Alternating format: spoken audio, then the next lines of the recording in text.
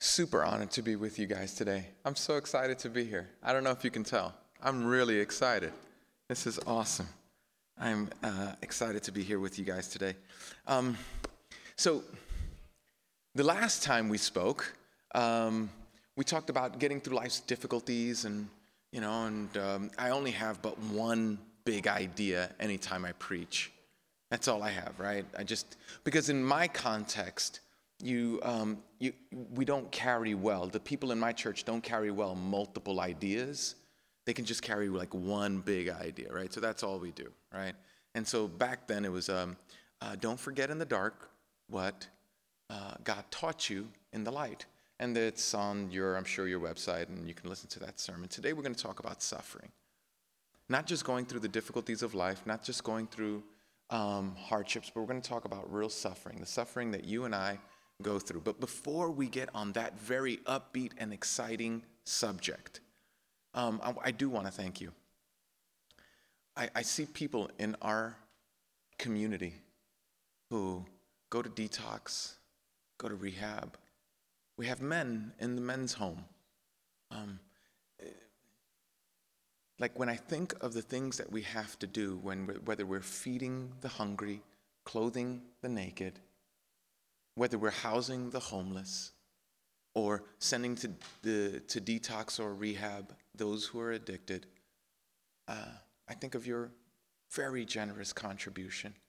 You have been, if you give to Crossroads, you have given also not only to the beautiful work of God that you're doing here, but you've also given to some really beautiful work in downtown Brooklyn, where God is moving in soup kitchens and food pantries and all sorts of things. So thank you so much for your gracious generosity. And with that, I'm going to move that a little bit away. So let's pray. Is that okay? All right. Father, thank you so much. Thank you for your love.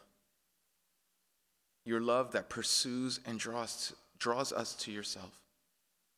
I pray, God, that as we are speaking together, that you would encourage those who are downcast, that you would draw to yourself the rebellious, that you would humble the proud, and that you would give new insight to those who don't want to have anything to do with you.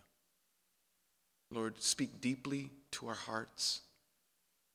Speak to the family members who are going through great difficulty, those who are sick, who feel like they're just getting worse and worse. Speak to the addicted in this community who are struggling with staying clean or sober, but feel like there's no hope left but to resign to the addiction.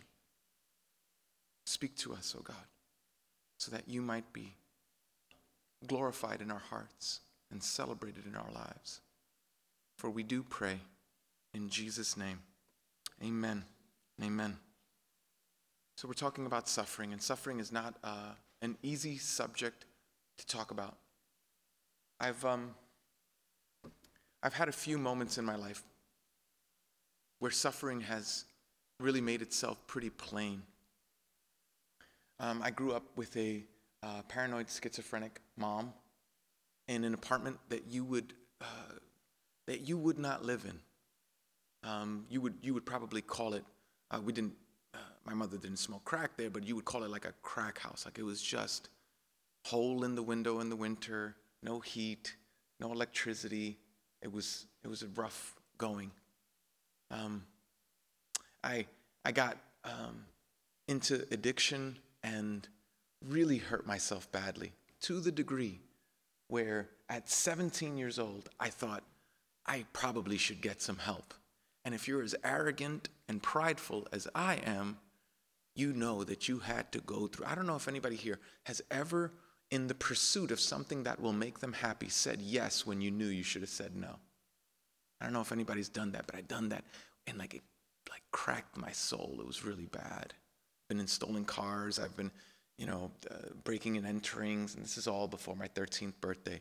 And so I've caused myself suffering. I've caused suffering in others, and I've experienced some suffering. As I came into ministry, as God called us to this ministry, you have to understand that there's like, if you want to make the big bucks, don't go into homeless ministry, right? That's like not where the money's at, right? Be a lawyer, be a doctor. Homeless ministry, not so good. And so twice my family has become homeless, once for 2 years, in 2007 to 2009, and again in 2012 to 13 for 8 months. And so, could you imagine? Homeless while preaching to the homeless, homeless while eating with the homeless, homeless while cooking with the homeless, homeless while showering with the homeless. And I have 5 kids. They're really precious to me. Edwin, who's 27, to David, who's 6. And so I don't know everything there is to know about suffering. And forgive me if I don't treat your suffering with great, if I'm not honoring or if I'm silly. I don't want to do that. I know that your suffering is far greater than mine. And I can say that because that's just the way it is, right? Like, my suffering is just greater than yours because it's my suffering, right? Like, I feel my suffering. I can empathize with your suffering, but I don't feel your suffering. I feel my suffering. But here's the thing. I know that whenever I'm in any room, I'm talking to people who have been through suffering, who are presently suffering, or who will suffer. You could be suffering relationally. You could be suffering physically. You could be suffering with a dream that you had that seemed all but lost. You could be suffering with finances. You could be. There's a million ways you could be suffering. But having been around people who suffer, and having suffered myself, there are a few lessons that I've learned that I think the scriptures will teach us. So I'm going to be sharing with you just 3 verses, verse 16, 17, and 18 of 2 Corinthians chapter 4. I want to encourage you to memorize these scriptures, because whether you're in suffering or have suffered or will suffer, there is absolutely a point in your life where you're going to need to remember what God is teaching you. Today's big idea is simply this. Our Savior uses our suffering for good that we can't see. Our Savior uses your suffering and mine for good in this broken world, and even maybe in our own lives, that we can't see. Now, if you're any kind of reasonable person, you go, whoa, that's crazy.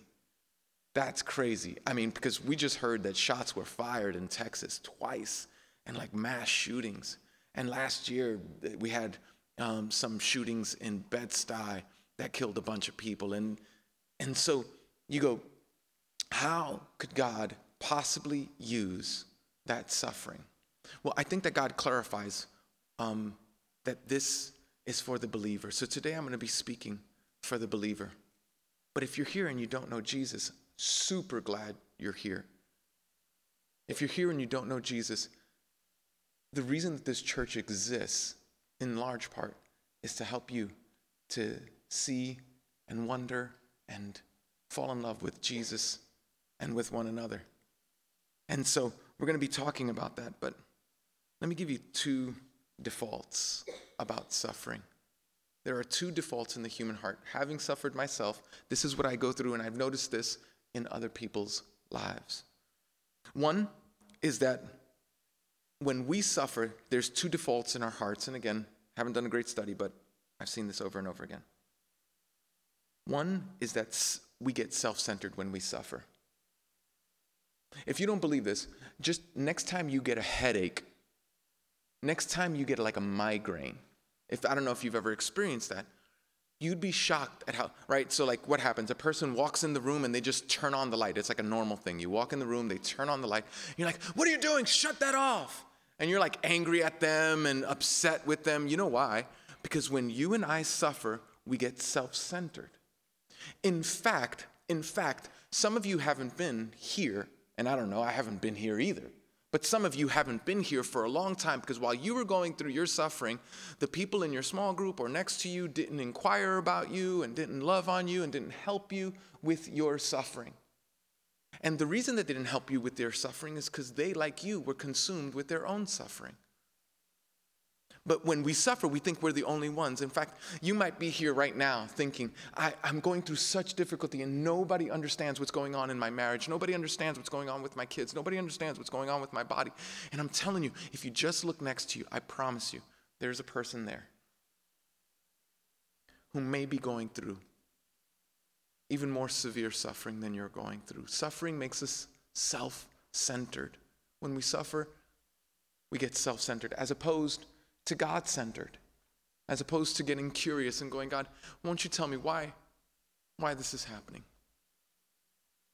Won't you explain to me that you're close? Won't you help me to understand that you have allowed this suffering to happen in my life for the benefit of maybe others in this broken world? That's possible. But suffering not only makes us self-centered, suffering makes us narrow. Now, in New York, one of the most offensive things that you can call somebody is like narrow-minded, right? Like it's like, nah, man, I'm open or woke or like, whatever your deal is, right? Like you are not narrow-minded. But the fact is that suffering makes us narrow. It's true. It's true. Here's what I mean when I say narrow. Suffering makes us think. Here's a thought. If I cannot think of a good reason why God has allowed this suffering to happen in my life, then there therefore cannot be a good reason why this is happening in my life. In other words, if I can't think of it, then God can't think of it. See, suffering makes us narrow. Suffering makes us think that if our imagination can't imagine, can't wonder, can't think of a reason why we would be going through this suffering, then there can't be a good reason why we're going through this suffering. In fact, some of us who are not believers have used that very thinking as a slam dunk against Christianity. We've used it in a way that says, you know what, Christianity's not true, Christianity's not real, because look at this suffering, look at that suffering, look at the experiences in the world, look at the hungers and the starvations, and it's just like this huge subject, and you go, there's no way any good could come out of a tsunami, there's no way any good could come out of a mass shooting, there's no way anything like that could happen, because I can't think of anything good that can possibly happen, or that can possibly come from that. And I think that God is just going to challenge us today with the scriptures. Now, you might be a person who doesn't believe the scriptures, and you go, that's no answer. I would just ask you not to stay narrow. I would just beg you to just be open-minded about what we're going to share today. It might be helpful. It really will. It really will. And so, when we get self-centered as opposed to God-centered, we get narrow as opposed to open-minded. Maybe, hey, listen, I don't know about you, but when I was a little guy, and I'll come back to this story later, but I need to share this with you. When I was a little guy, a grown man walked into the room that I was in, and he closed the door, locked and double-locked the door, and horrible things happened that day. Terrible things, soul-scarring things, like gender-questioning things that I had to wrestle with. Sexuality identification stuff that I had to wrestle with for the rest of my life. Horrible stuff happened that day. And you go, wait, are you trying to say that that's good? Of course that's not good. That's awful. That's evil. That's terrible. That'll never be good. That was always a horrible moment. What I'm trying to say is that even that, God could use. Even the horrors of this world, God could possibly use for good. But sometimes it's good that I don't see. Sometimes it's good that I don't see. So we look at 2 Corinthians chapter 4, verses 16 through 18. I'll read the whole thing in context. I'll read the whole thing, and then we'll go back to it and just try to take it apart and see if we could learn from it and suffering. If you've shut me down because we're talking about suffering and I missed and I've just been glib or anything like that, I just pray that you don't shut God's word down. God is very thoughtful about this. The scripture says, therefore, we do not lose heart. Though outwardly we're wasting away, yet inwardly we're being renewed day by day. For our light and momentary troubles are achieving for us an eternal glory that far outweighs them all. So we fix our eyes, not on what is seen, but on what is unseen. For what is seen is temporary, what is unseen is eternal. So let's look at the text. Therefore, in our church, I'm not just trying to preach, I'm trying to teach people how to read. And I don't just mean that because we have people who come from all sorts of different backgrounds and all sorts of stuff like that. I mean, like, people just generally don't know how to read. I mean, you could have a college education and don't know how to read. Or read thoughtfully, I should say. So when you see a therefore in the scriptures, you ask yourself, why is it there? Right? What's the therefore? Therefore. And so Paul has just been speaking about, for 15 verses, about the suffering that he has gone through. He's been beaten. He talks about being pressed beyond his ability to bear, but not crushed. He talks about being persecuted, being maligned and threatened and persecuted by those in authority. Not abandoned. He talks about being struck down. He means that physically. But he's not destroyed. Therefore, so he goes through all this suffering that you and I may never understand and may never know. He goes, therefore, since that's happened, and that's true, that you and I will come at moments in life where we will suffer. Well, we will find ourselves relapsing in old behavior after old behavior. Where we'll find ourselves suffering with an illness and a sickness that we did not think we would have. A marriage that feels more painful than we can bear. Therefore, since suffering is real, since it doesn't matter if you're a Christian or a non-Christian, doesn't matter if you're an atheist or a believer, it doesn't matter. Suffering, that's the equalizer. Every one of us will experience that. Therefore, we do not lose heart. Though outwardly we're wasting away. Now think about that for a moment. We don't lose heart. In other words, we don't get crushed over it. We don't. Why? How could you say something like that? Because I really do lose heart when I'm in circumstances, when my marriage is not going well, when my kids are deviating from God's word, when I see people hurting themselves and my friends going in the wrong direction. I sometimes can lose heart. So what do we do with that? Therefore, we do not lose heart, though outwardly we're wasting away. Though what I just said in the 15 verses before this are true. Though you're going through the nightmare that you're going through.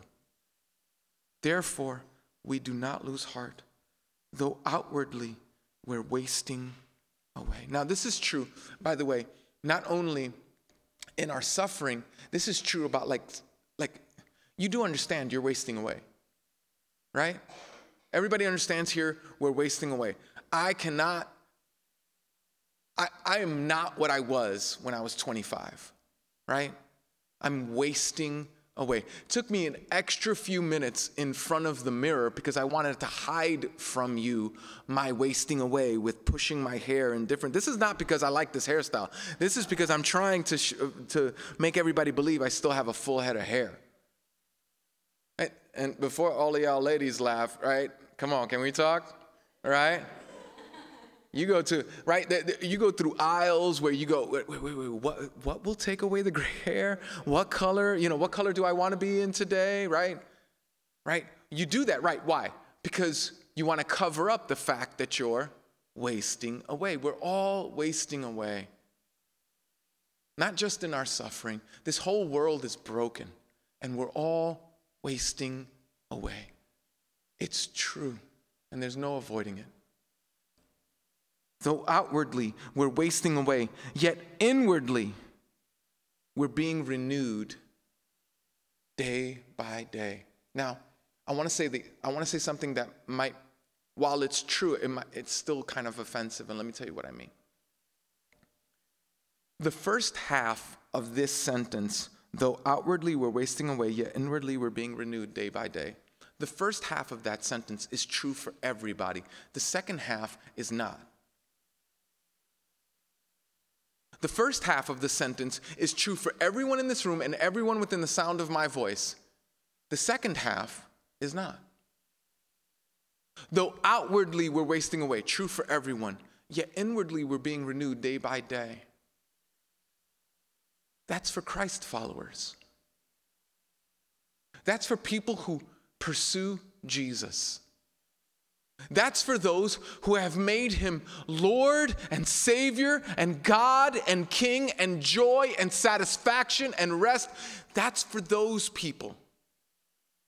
But those that Jesus is just like, I don't know, Jesus is just something that's added to your life, but not the center of your life. I mean, not everybody, listen, if you're here in a service like this, we all come for different reasons, right? All right, if you're young, you might come because your parents told you. If you're older and your wife's here or your husband's here and they're real committed, you come because they come. Or maybe somebody in the office said, hey, come, what are you doing on Sunday? And you thought they were going to invite you to the beach, and you were like, nothing, I'm all open. What do you want to do? And you're like, oh, come to church. And it's like, okay, I guess I got to go because, I don't know why you're here. I don't know. We all come from different reasons. But those who are pursuing Jesus day by day are being renewed, and those who are not.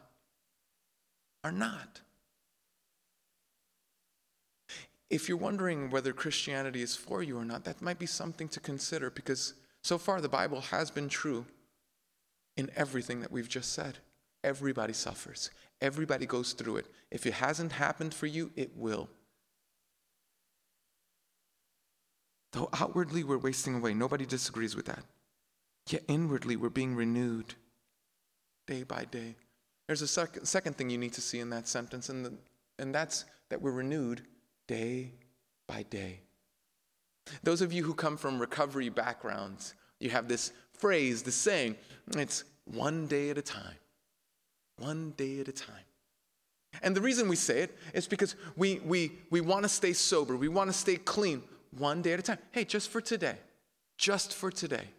That's what we say in 12-step circles. In Christ, it's a day-by-day renewal. And you might not even like that. You might think, yo, God, this is crazy. There's a better way to do this.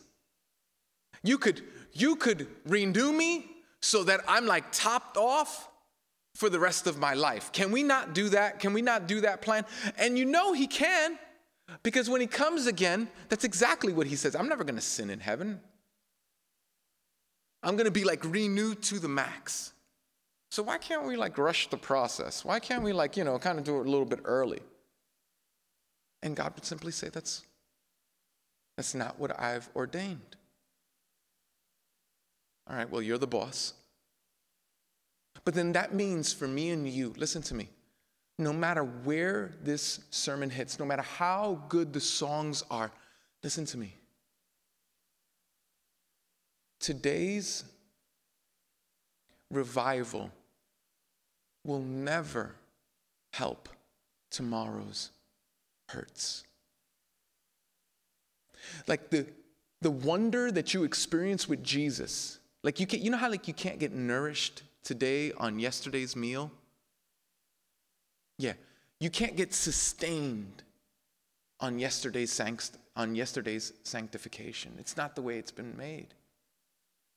So that daily, day by day, we are to go to God and have Him refresh us, renew us, encourage us, strengthen us for the little sufferings that happen in life, for the little setbacks, for the little disappointments.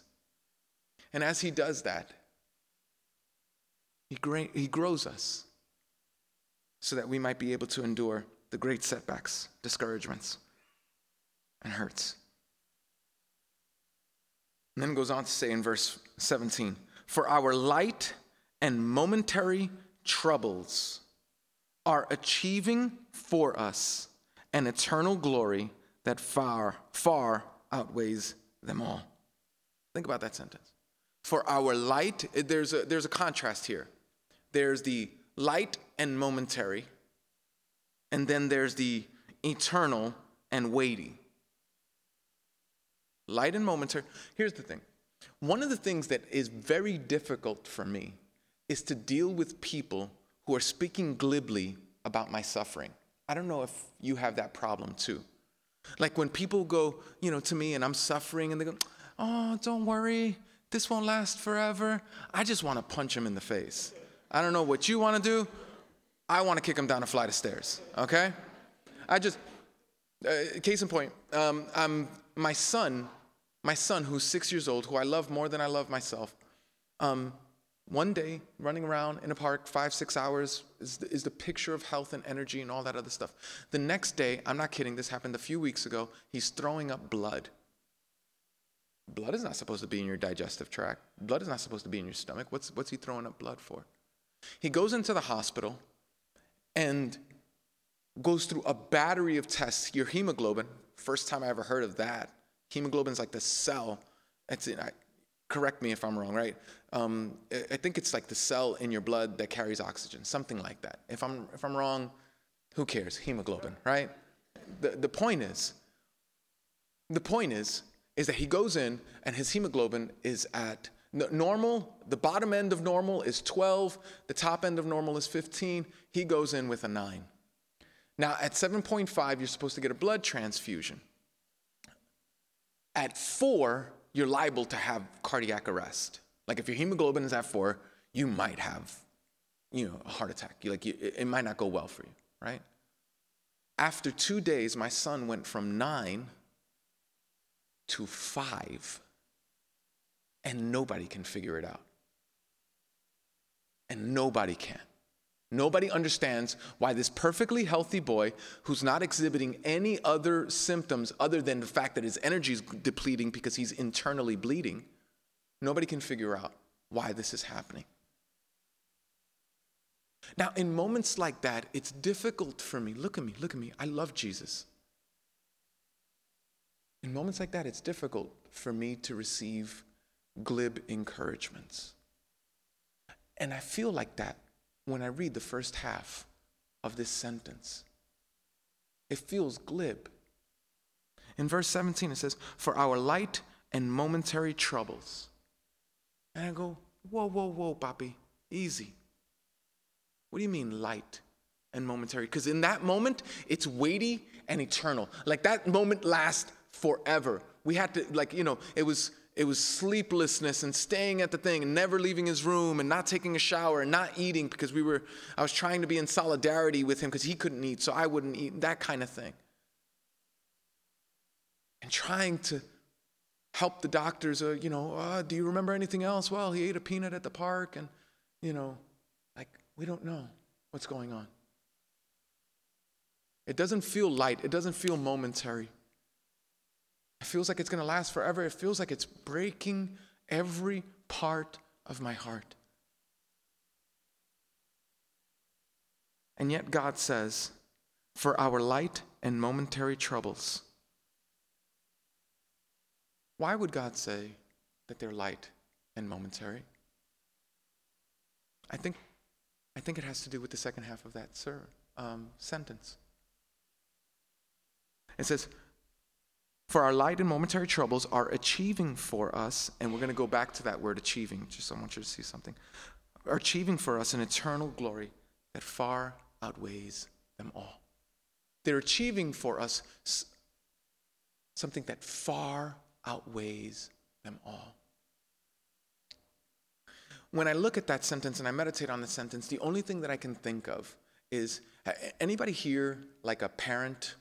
Anybody here a parent? Maybe one or two of you, right? There's a few of you here. Okay, good. So if you're a parent, if you're not a parent, you'll just have to imagine with me. Well, there you go. If you're here and you're a parent, here's what you have to think about. If you think about like losing your kid, have you ever lost your kid? If you've never lost your kid, I pray you never do. It is a terrifying moment when you lose a kid. And like you really are convinced in that moment, oh my God, they're gone. Like when you have that moment, that is a striking and terrible moment. And the emotion of that moment is only outdone by the emotion that you feel when you find the kid. So when you lose the kid, nobody can speak reasonably. Nobody can go, calm down, calm down. It's the worst thing you could say to a mom. You get a purse to the face if you say that to a mom, right? Like it's a bad moment. Don't do that, right? Okay. No, it's no time to calm down. This is the perfect time to lose my mind, right? I think what God is showing us is something like that. I think that when we see Jesus, that all the tears and all the hurt and all the pain will be overwhelmed by the joy and even the understanding. We will know even as we are known. And you go, I don't believe that. I get it. If I'm going through the suffering that you're going through, I get that. I'm just telling you, listen to me. Beloved, we're going to have to move beyond our feelings to the truth of God's word if it's going to have an impact. Even now, you're thinking of all the suffering, or maybe thinking of the kind of suffering that you've gone through, that you go, this is no way. Listen to me. Remember our big idea. Our Savior uses our suffering for good that you can't see.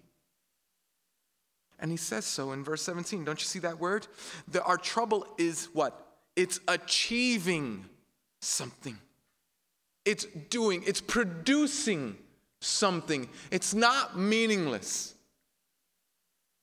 The suffering that I went through as a small child was not meaningless.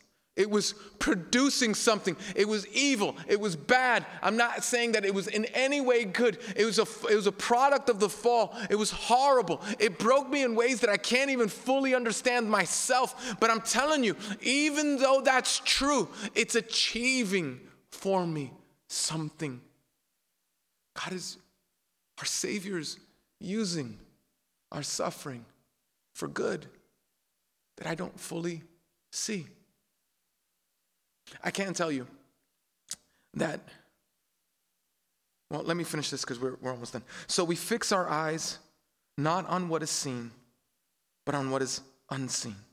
Since what is seen is temporary, but what is unseen is eternal.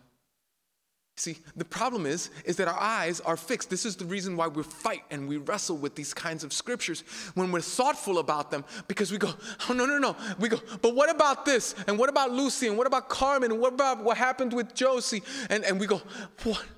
It's like, oh, yeah, I know. And the Bible's not telling us to like ignore or act like it doesn't exist. That's not at all what the Bible's saying. The Bible is saying is that there's a focus.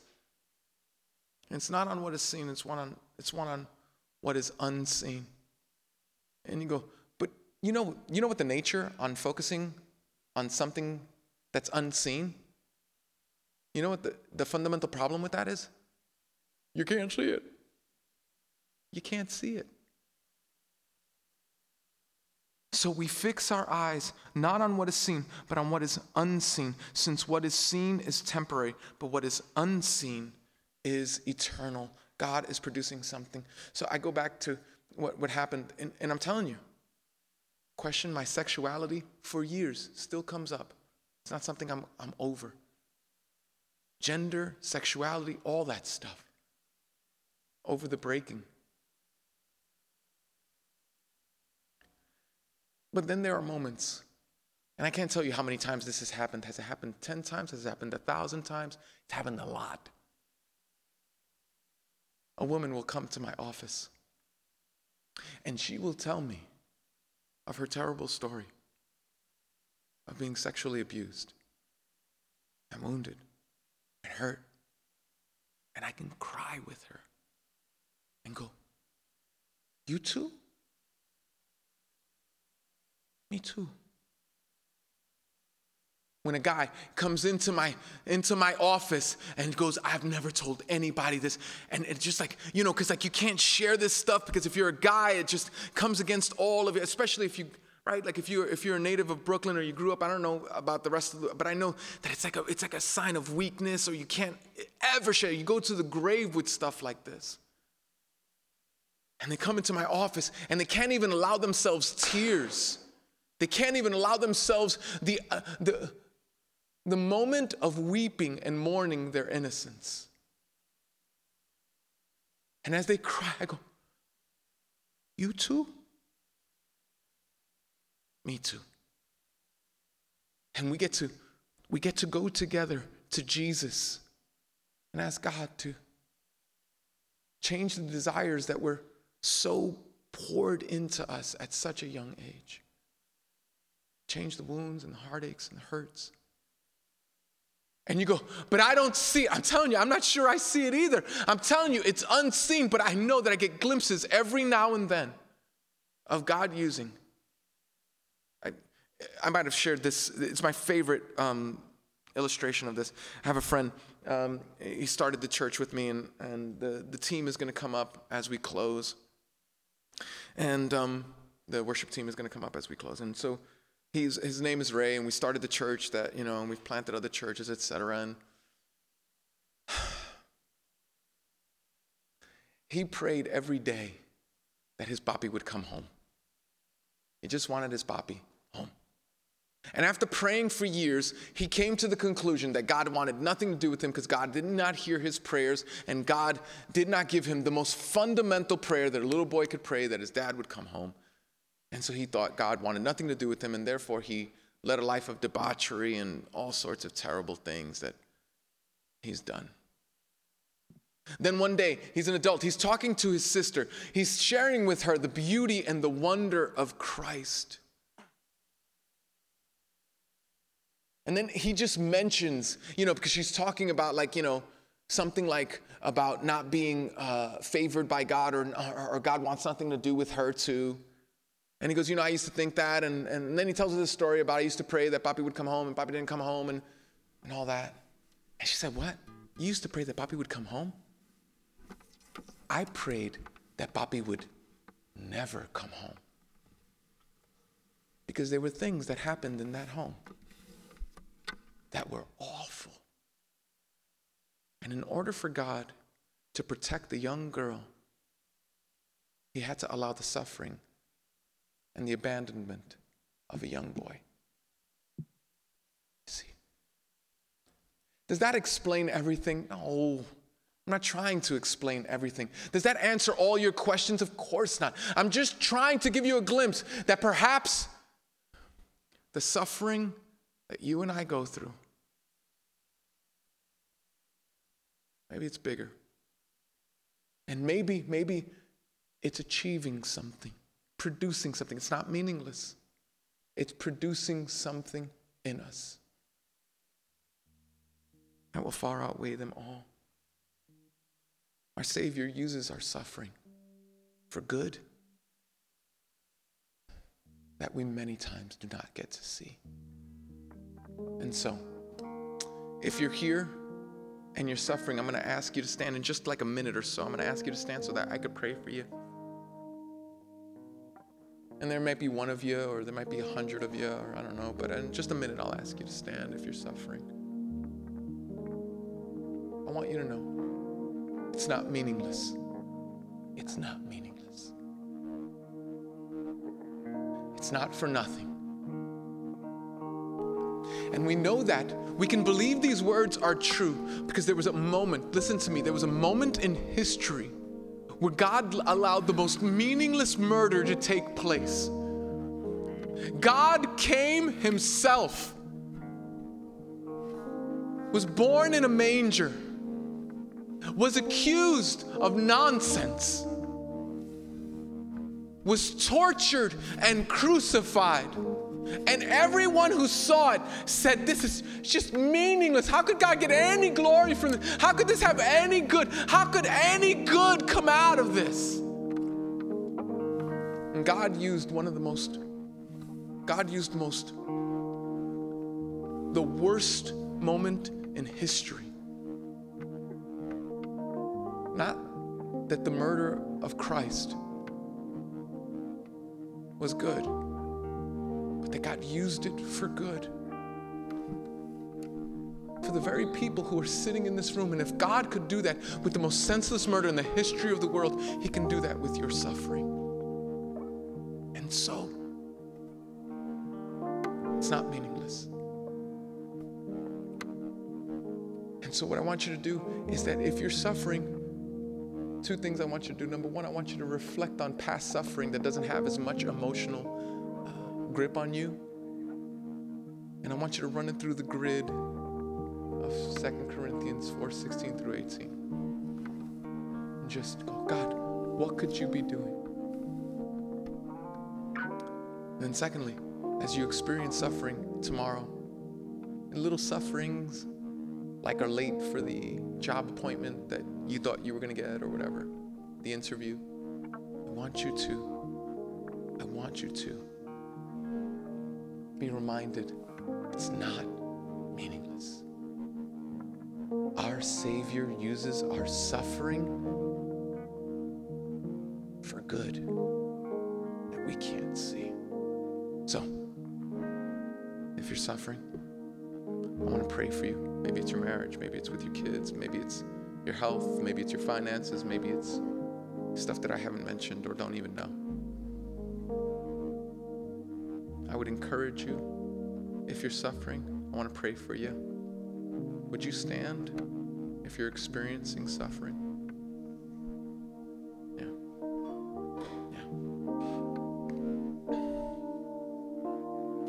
Father, I pray for these your people, that you would speak to the heart of their suffering. That you would use this moment to remind them that not only is it not for nothing, but that you're achieving something glorious and weighty. God, I pray that whether the suffering has been self-inflicted or inflicted by others, whether it's physical or psychological, relational or financial, that whatever it is, that you would remind them that you're in the midst of that, and that you're with them, and that you're for them, and that the suffering doesn't mean that you hate them, but in fact, it's the opposite. You're producing something weighty and glorious in and through their lives. Help us, oh God, to see our suffering in that light. Help us to run to you. Help us to find our rest in Jesus. For we do pray in Jesus' name. Amen. Amen. We're going to have communion now as Kyle comes up and does that, but I just want you to know, if you're here, pray for each other. Ask Jesus to use you even in the midst of someone else's suffering, even if you don't know what to do. And trust him that even in the midst of your suffering, he's producing this. Because, listen, our Savior uses our suffering for good.